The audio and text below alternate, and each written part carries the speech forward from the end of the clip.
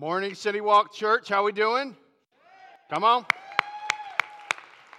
Well, as Caven said, we are so glad that you're here on week 3 of City Walk Church.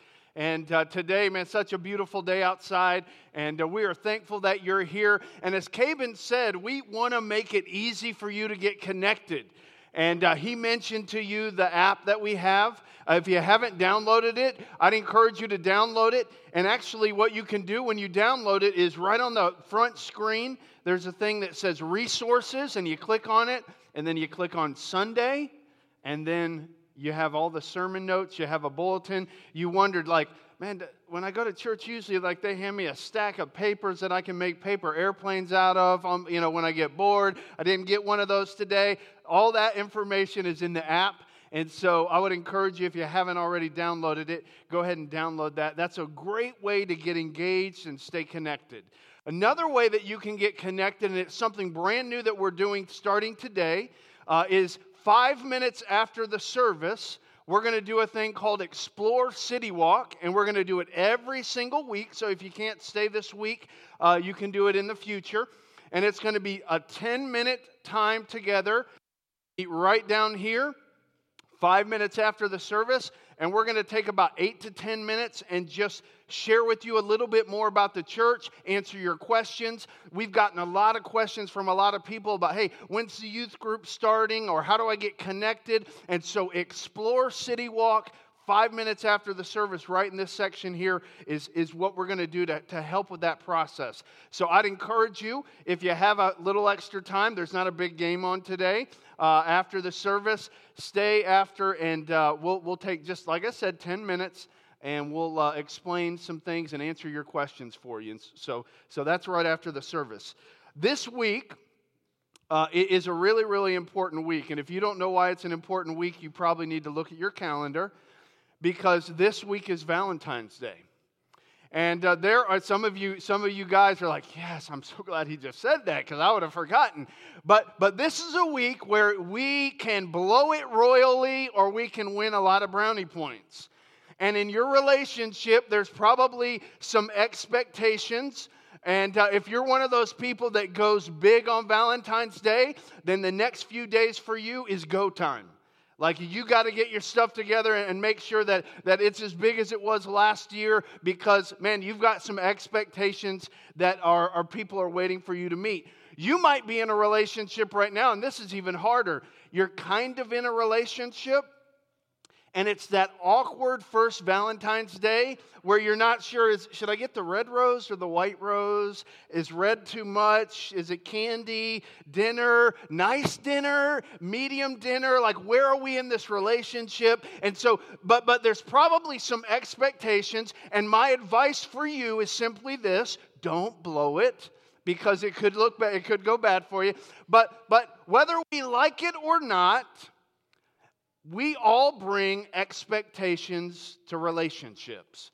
You bring expectations to whether you're married or single.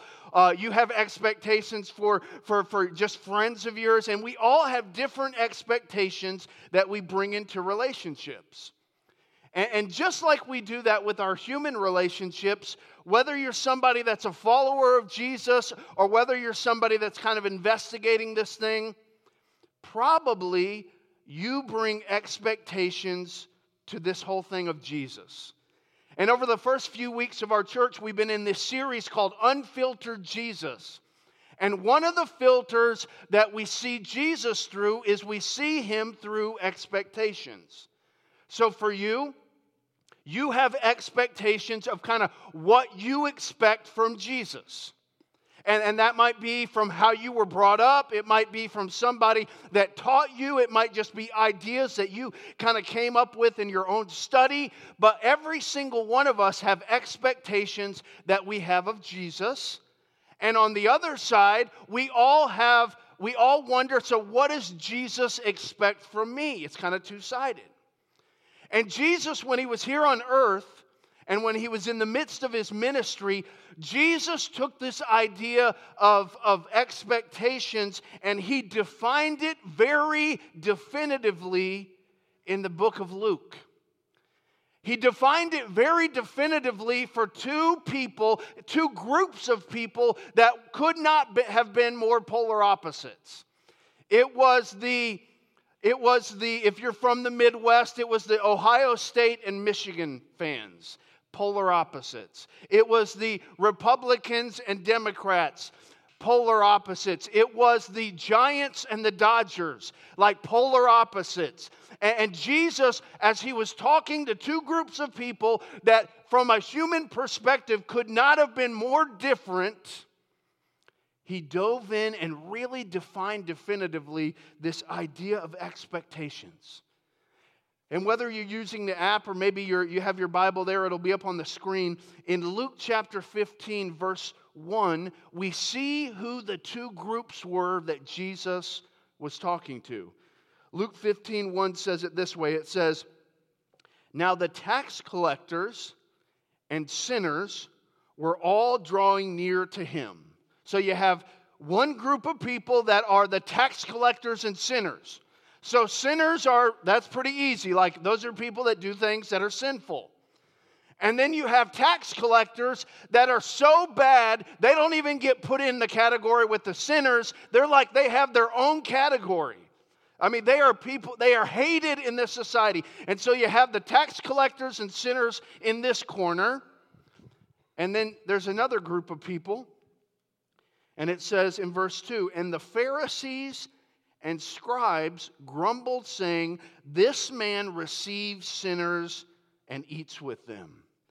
So you have the tax collectors and sinners. And then you have the religious scribes and the Pharisees kind of in this corner. And the religious people are looking at Jesus and saying, "There he goes again, eating with people you're not supposed to eat with, hanging out with the wrong crowd. There he goes." And Jesus knows that these two groups are right there. And it's always been a come and see invitation for Jesus. So whether you are a Sunday school kid or a pothead, you are invited to come and see Jesus. And so Jesus knows he has these two types of people right there. And so he says he does something that he did masterfully throughout the New Testament. He begins a story. And he says this as he begins his story. He talks about two sons. And remember who he's talking to. He says this in verse 11 as he sits down the Pharisees and the scribes and the tax collectors, sinners, and it's story time with Jesus. Listen up, guys. And here's what Jesus says as he begins to really kind of get into what the expectations of all these people were of him. He says this, "And he said, 'There was a man who had two sons.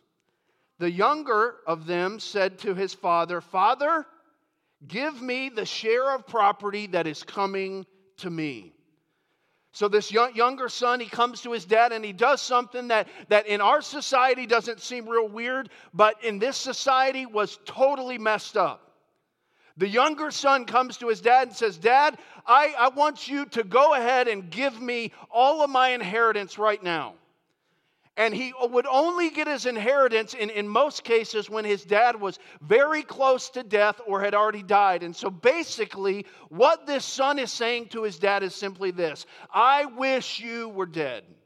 Go ahead, I'm going to treat you as if you were dead. Go ahead and give me everything that I deserve, just like if you were dead."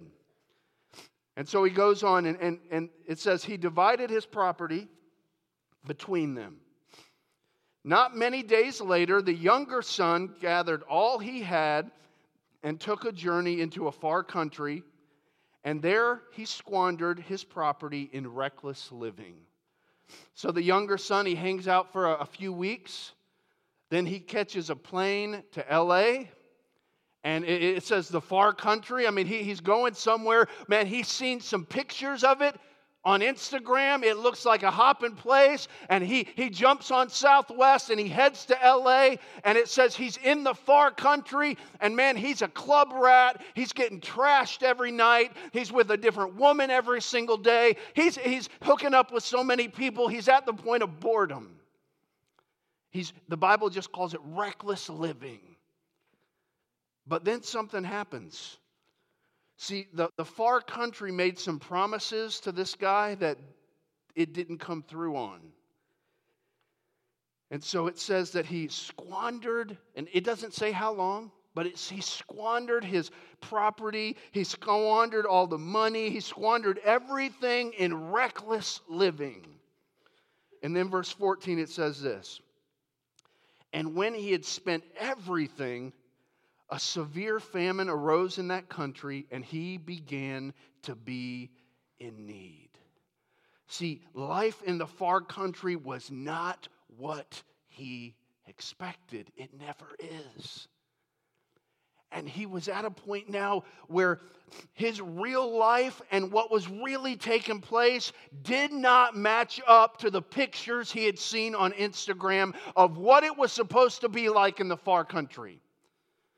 And so he's at a place in his life now where he is in need. He has no money left. There's a famine in the country. Everything's going bad.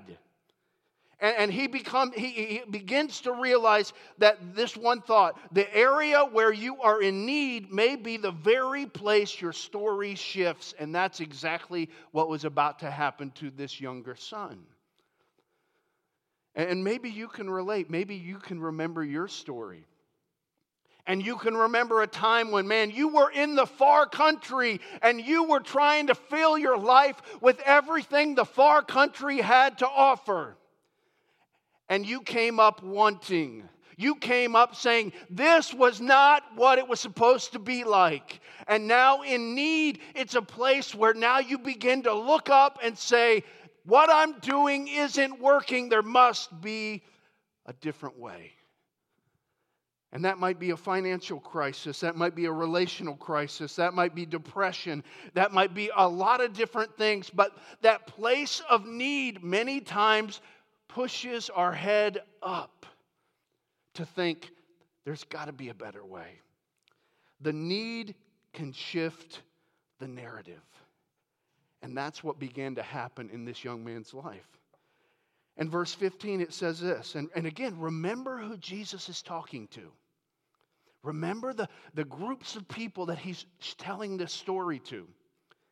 And he says this, so he went and hired himself out to one of the citizens of that country.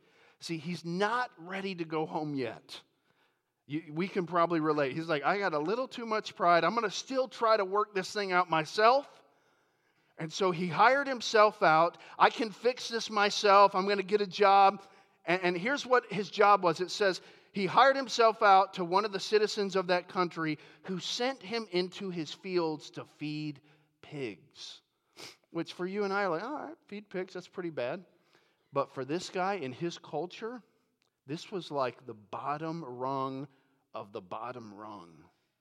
Like hanging out with pigs was, awful. And it says he got to a spot where in verse 16 it says he was longing to be fed with the pods that the pigs ate, and no one gave him anything. See, in this young man's desperation, what he would have never fathomed became his reality. What he would have never thought would happen, like his worst case scenario, his worst nightmare was now his reality. He's literally in the pig pen just hoping that he could have a little bit of the food that the pigs are eating. He's that desperate. See, his desperation had lowered his expectations quite a bit. Can you relate with that? Like when you're desperate, when you're really screwed up and you're in your relationship with God, you're like, well, I know I'm not worthy of God, and I know I can't have this, and I know God's not going to love me as much as He used to. And so we begin to lower our expectations because we have certain expectations of God, and He could not be happy with us. He must be ready to punish us. Everything's going to change in my relationship with Him because of where I messed up. And that's where this kid's at. Like he's so desperate now, he doesn't want to live it up in the far country. The boy just wants a little of the food the pigs are eating. His expectations have lowered incredibly. But here's where Jesus disrupts things all the time. He always disrupts our expectations of Him. what we expect of him and what he expects of us. He changes that. See, our desperation should not lower our expectations, but our desperation should raise our expectations. And here's why. Because grace is always greater than effort. You cannot outwork grace. And no matter what this boy did, no matter what kind of past he had and how he tried to make up for it, he could not outwork grace. But we try to. See, I love what Dallas Willard said. I love this quote. He said this. He said, grace is not opposed to effort, it's opposed to earning. Just because God's gracious and just because this young man was going to experience grace doesn't mean that you still don't give effort, but it's not opposed to effort, but it's opposed to the idea of earning favor because of my effort. Because that's not how God works. But this young man, he wasn't sure. And so here's what happens. Verse 17, it says, but when he came to himself, when the light bulb went on in his mind as he's there starving in the pig pen, literally. Here's what he does. He starts talking to himself. He said, how many of my father's hired servants have more than enough bread? But I perish here with hunger. I will arise and go to my father, and I will say to him, Father, I have sinned against heaven and before you. I am no longer worthy to be called your son. Treat me as one of your hired servants. So this guy, he's at a spot in his life where he decides his best option is to go back and work for his dad. Because a light bulb comes on, he's like, my dad's servants have it better than I do.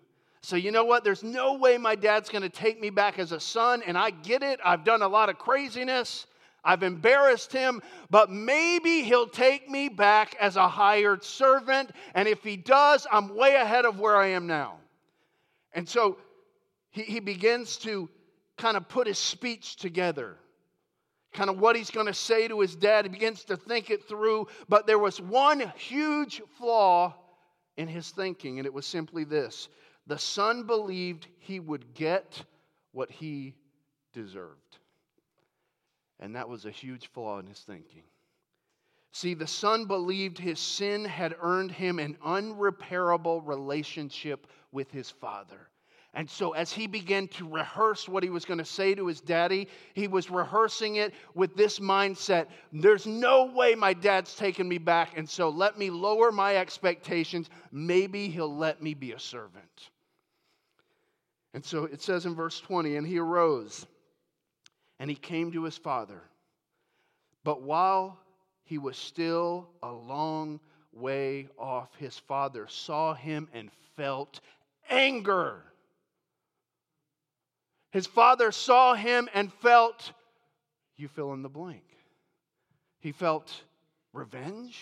He felt embarrassed. He felt, what would your expectations be?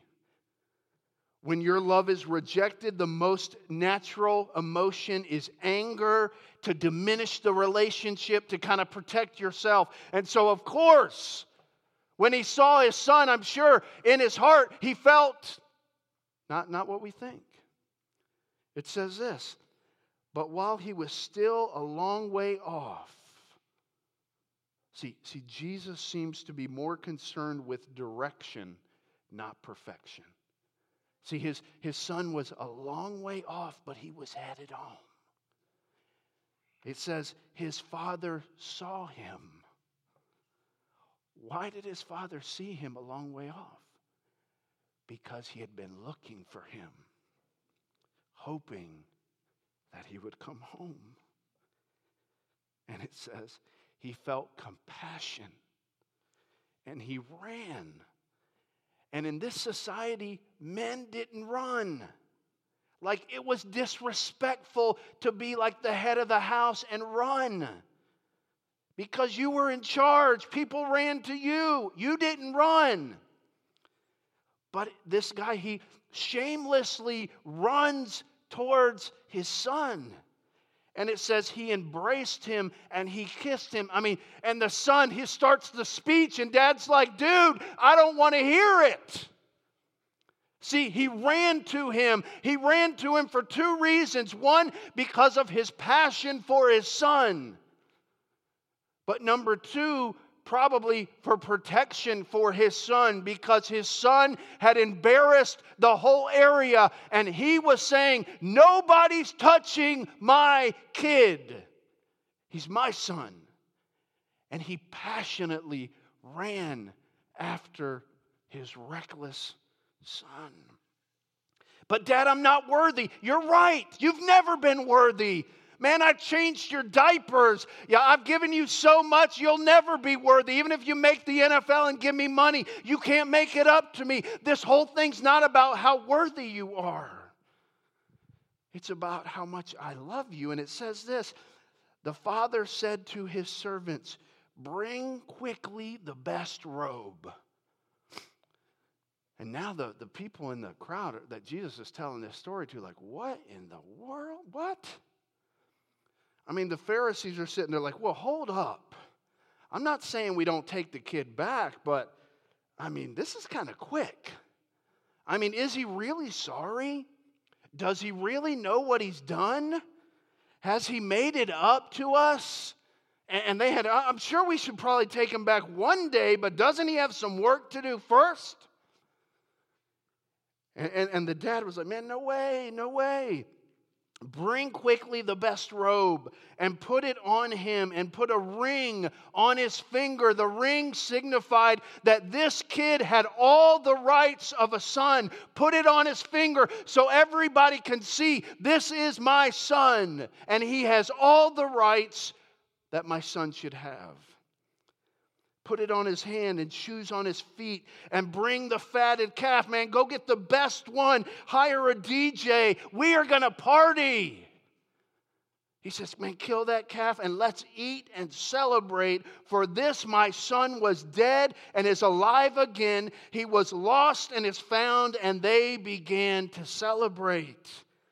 See, if the son got what he deserved, there would have been a funeral, not a feast.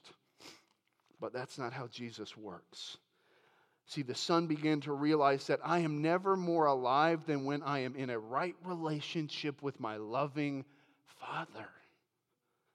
See, the son thought, man, I'll never be more alive until I can get to the far country and be involved in all that the world has. But he very quickly understood that me being alive and being making the most of my life, it's not about the far country, it's about my relationship with my Father. That's what makes me alive. And you know what? This should have been the end of the story right here. Jesus should have passed out the cookies and got some milk and let's all have cookies and milk. Good story time, Jesus. But there was a little bit more to the story.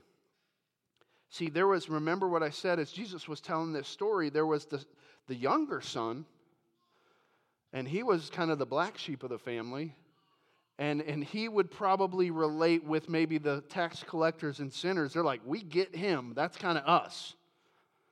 But there was another son, the older, responsible, hardworking, always did the right thing son. And let's see his reaction. As he began to hear, man, he's out in the field doing what responsible sons do. But he began to hear some, what's going on up at the house? It sounded like there's a party or what's going on? And he comes in, he starts to ask around dude, what's going on? Oh, did you not hear your brother, man? The one that kind of went away, he's back, and we're so excited. Man, your dad's in there. I didn't know your dad had those kind of dance moves. He's getting down. They're partying in there. And the son, I'm sure he was really happy and wanted to get right into the party, but that's not what happened. He said, but he was angry. He refused to go in. And in fact, his father came out and entreated him. But he answered his father, look, these many years I have served you, and I never disobeyed your command. Man, I kept all the rules. Yet you never gave me a young goat that I might celebrate with my friends. We never had a party for me. But when this son of yours, like this, the reckless one, when he comes home, he's the one that's devoured your property with prostitutes, you kill the fatted calf for him? See, this older son, he began to see clearly his brother's sins, but he was blind to his own. See, I don't know if you're like me, but I do that a lot too. I can see your sin clearly, but please don't point the mirror back at me. It's real easy to see the tax collectors and the sinners and all the junk that they're involved in, man. It's easy to point that out. And the older son, man, he had kept all the rules and he had expectations of his dad. I've kept all the rules. You gave my brother, the jerk, reckless kid, all this, and I've done everything right. And so where's mine? He had expectations. And the question is, before we get too down on the older son, is there any of that in us? Like in your heart and mind, and man, we would never say this out loud, but who doesn't deserve a second, third, or fourth chance in your mind? How much does grace in other people's lives bother you? Like, I love when grace comes into my life, but where in your life, when you see grace given to somebody else, where does it bug you? Like, you would never say that, because you know that's not the thing you're supposed to say, but in your heart, you're like, oh, not again, of course. And this is the brother, man. This is what he did. See, but Jesus gave us such a tremendous example of this that literally while he was being butchered on a cross for my sin and for your sin, he says, Father, forgive them because they don't know what they're doing.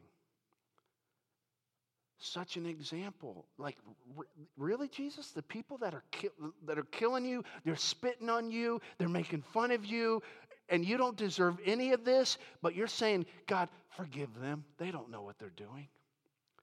Jesus, what a tremendous example. And maybe there's a pushback. Maybe there's some pushback like, okay, that's all good. This grace thing is all good, but what about truth? See, you can't separate grace and truth. It's found in one person, and you can't separate them. When you get all of grace, you get all of truth. When you get all of truth, you get all of grace, because that's who Jesus is. And so, if you try to separate it, it just doesn't work. So truth might be in your life, hey, I abandoned God. Grace might be, but Jesus says, I want to reconcile you and call you my friend. Truth might be, nobody knows how bad it is. Nobody knows what I've done. Nobody knows what a mess I've made my life. Grace is, I loved you at your worst. And I knew what your worst was before you did. Truth, I can't do it. Grace, you're right. I can. Truth, I'm an addict. I cheated. I fill in the blank. Grace, you're a son. You're a daughter. I can help you. See, Jesus is all of truth, even when we fail constantly, and that is the truth. Jesus says, you know what? I ordained plans for you to prosper you. I had a plan for you before you were born. Failure is not final. See, all of grace and all of truth is put into one person. And here at City Walk, one of the things, if you look over our values, the very first value that we have is this: Jesus will always be our lead story. Always. Jesus, who never compromises on grace, and he never compromises on truth. And as he's literally talking to these two groups of people that have tremendous expectations for Jesus, he makes clear to them that I am full of grace and I am full of truth, and I invite you in to what I want to give you. And as he closes up this story, it says this, that the father is still talking to this older son, and it says, and he said to him, Son, you are always with me, and all that is mine is yours. Man, you've always been close. You know all of this is yours. And one of the things I think here is simply this: Jesus desires your presence before your obedience.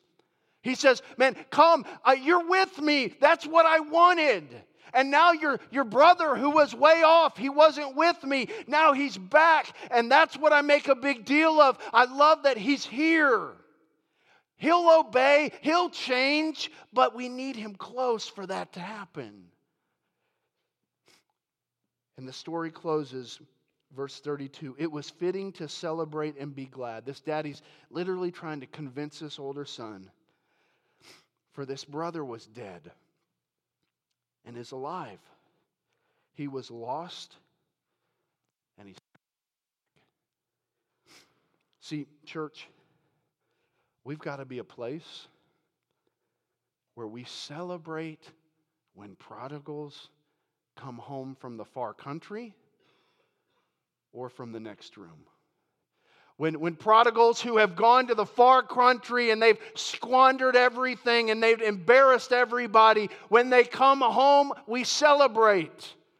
But we also celebrate when the legalistic, performance-driven brother comes in from the field and realizes that in his life, Jesus wasn't enough. It was always about doing and not being. And we celebrate when somebody comes home from that too. We celebrate prodigals because we're never more like Jesus than when we're celebrating people coming home to him. And so we're full of compassion because we know none of us are worthy of it. And so as we kind of wrap things up this morning, some of you right now, you've been in the far country. And you admit it, man, you thought the far country had a lot more to offer than what you're getting. And you maybe are at a spot and you put a really good face on so nobody knows about it, but you're at a spot in your life where you know the far country has not come through on its promises. And you know there has to be a better way. And my invitation to you is simply this: you can come home to Jesus. Like he's waiting on the porch looking for you. You don't have to clean up your clothes and get all the smell off from the pig pen. Just come home, be present with Jesus, and let his grace and truth do what his grace and truth does. And you can do that. See, you can't achieve grace, you meet it in the person of Jesus.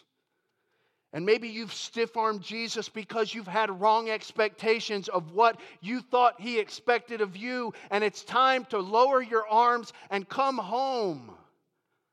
He's waiting. His invitation has always been, come and see. And when you come and see, you begin to understand that your expectations were wrong. And because here's what you can expect. You can expect to be fully known and fully loved by Jesus. No sin or dysfunction can take you further than his grace will reach you. What's interesting is that word prodigal. When you think of the word prodigal, usually you think of like wayward, kind of off the tracks a little bit. The word prodigal actually means reckless. Recklessly extravagant. And what's interesting about this story is Jesus is talking to the sinners and tax collectors and the religious leaders. What's interesting is this whole story is about the recklessness of a son that met the recklessness of a father's love. And Jesus' desire was that both people, both groups would understand they could come home and be present in a relationship with a loving Father that on their best day loved them and on their worst day loved them and desired to work in and through them to make him or her more like Jesus. That's what the invitation was.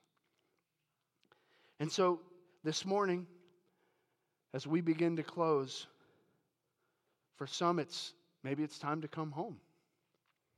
Maybe it's time to come back. Maybe it's time to, you know what? I'm not going to go try to get a job in the pig pen. I'm not going to try to fix this myself. I'm just going to, with my nastiness, with my past, with all the stuff that I'm kind of even embarrassed for people to know about, I'm just going to come home. Just going to come home. I'm going to drop my expectations of Jesus, and I'm just going to come home and believe that He truly does love me. And maybe that's you this morning. What better day to come home? Or maybe you're here and for you, you've been so focused on performance, you've missed presence. You're like, I do all the stuff, but Jesus is like, I just want you to be with me. I'm sitting here waiting for you to come and spend time with me, watching you try to earn my love. And it's getting old. And He's saying, man, just come be present with me. So what does that even look like? It might be for you this week, you know what? Taking out your Bible and opening it and reading through some of it, not so you can be a good Christian, but so you can get to know Jesus. Not so you can check it off a list, but because you just want to know your Savior and He wants to know you. It might be on your drive to work, turning sports radio off or the political commentary of the day and just saying, you know what? I'm just going to sit in silence and talk to God and be present and listen. I don't know what it looks like for you, but I would encourage you this. Whatever it does, don't do it alone. Because one of Satan's greatest temptations is to make you think what you're struggling with and nobody else is struggling with. And if you let others know, they would look down on you. And my invitation to you is, hey, either come home, be present, but don't try to do it alone. That's why in a few weeks we're going to start talking more about city groups because, man, we didn't create City Walk Church so we could all come and look cute in rows once a week. Because haven't we tried that before? And has that worked? It's part of the deal, but it's not. No, community, so that on my bad day, you're there to lift me up. And on your bad day, I'm there to encourage you because we don't have it all together. And we are dangerous when we are left to ourselves. And so the invitation is come home, be present, but don't do it by yourself. Don't do it alone. Let's bow our heads and close our eyes. With every head bowed and every eye closed, as we just begin to wrap up this third message in this Unfiltered Jesus series. For some of us, this morning, we came in here with certain expectations of Jesus. We have expectations of Him, and we think He has some expectations for us too. And the expectations we have many times are very inaccurate. And so just in the quietness of this moment, as the band kind of gets set and begins to play, are you at a place in your life where you simply just need to come home? Like you've been running, you've been trying things, you've been filling your life with what you thought was going to change things for you, but you've come up wanting. You've come up with the same hole in your heart. And for you, the answer today is simply this: Jesus, I'm coming home. I don't have it all figured out yet. I don't know how I'm going to stop this addiction. I don't know how I'm going to fix my marriage. I don't have all the answers yet, but what I do know is I'm coming home to you. With every head bowed and every eye closed, just in the quietness of this room, would you, if that's you, would you say that to God in your heart? You admit to Him, man, I don't have all the answers. I don't know how it's all going to get fixed. But I do know I can't do it alone, and so I'm coming home. With every head bowed and every eye closed, as I close and pray for you, if you're here this morning with nobody looking around and you would say, Chris, today, that's my cry to God this morning is simply this: today, I'm coming home. Would you just lift your hand? You'd say, today, I'm coming home. Anybody else? You just raise your hand. Today, I'm coming home. You can put your hands down. Maybe you're here this morning and man, from the outward appearance, man, you look like you have it all together. We're fairly impressed with you, actually. But you know inside it's been all about performance. It hasn't been about being present. You don't remember the last time you were really close to God. And so for you, it's you know what? This week, Lord, I'm just going to focus on being present with you, not performing for your favor. And would you just in the quietness of your heart, would you just tell God that? Would you confess that to God? God, I've just been performing, but I haven't been present. And I'm done. And you don't have to have it all figured out. Jesus moves when we're in a desperate place. Lord, I thank you so much for, Lord, many that just raised their hand this morning and just said, you know what? I don't have all the answers yet.